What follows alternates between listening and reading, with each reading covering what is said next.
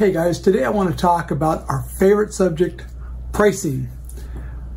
I saw a post on DJI Dish Sharing the other day from Eric Massengale, and it was sort of tongue-in-cheek, but I thought it was pretty funny, and it was a meme of somebody, 4 pictures, started with a picture of a guy and then slowly turned into a ghost, and the caption on it was something along the lines of, what happens to us after we give people our price and they ghost us. And his tongue-in-cheek remark was, even us bottom feeders get that. And it got me really thinking, and I responded to it in the post, but it got me thinking a little bit about what we all face all the time, which is, doesn't matter what our price is, we all hear that.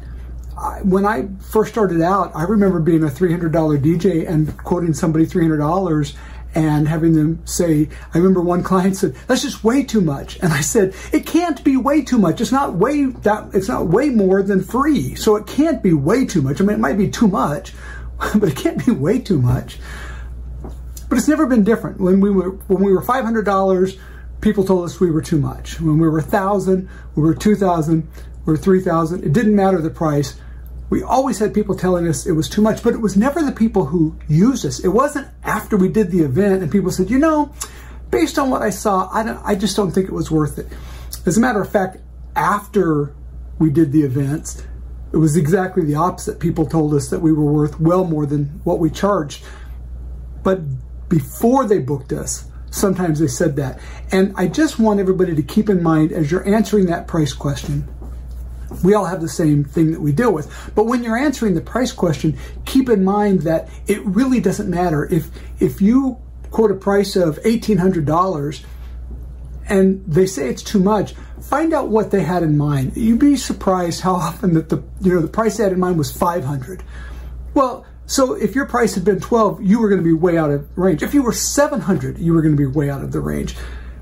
We're not usually way out of the range of reasonable people. We're way out of the range of unreasonable people. One of my pet peeves in the world is, and we see it all the time on any kind of social media, we see it, we have that Nextdoor app, and people are always asking for anybody, and you can fill it at a gardener or a house painter or carpenter, anything, who's at a reasonable price. And I always laugh. It's like, they're all reasonable. You're unreasonable. You're the one asking for an unreasonable price. Their price is reasonable. Your price as a DJ is, if it's unreasonable, I'm going to go out on a limb and say it's unreasonably low. I don't literally know of a DJ whose price is unreasonably high. When you look at what it would cost us, and we've been through all this, just for renting equipment, and then what we add to that with talent, planning skills,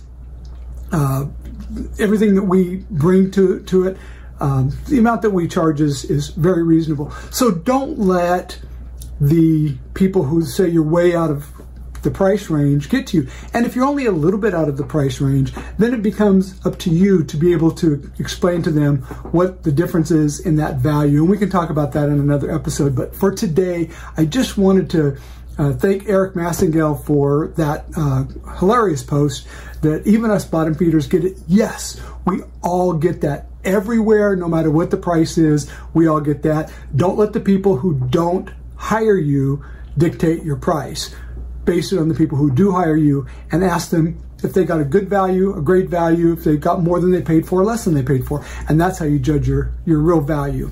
We'll see you next time.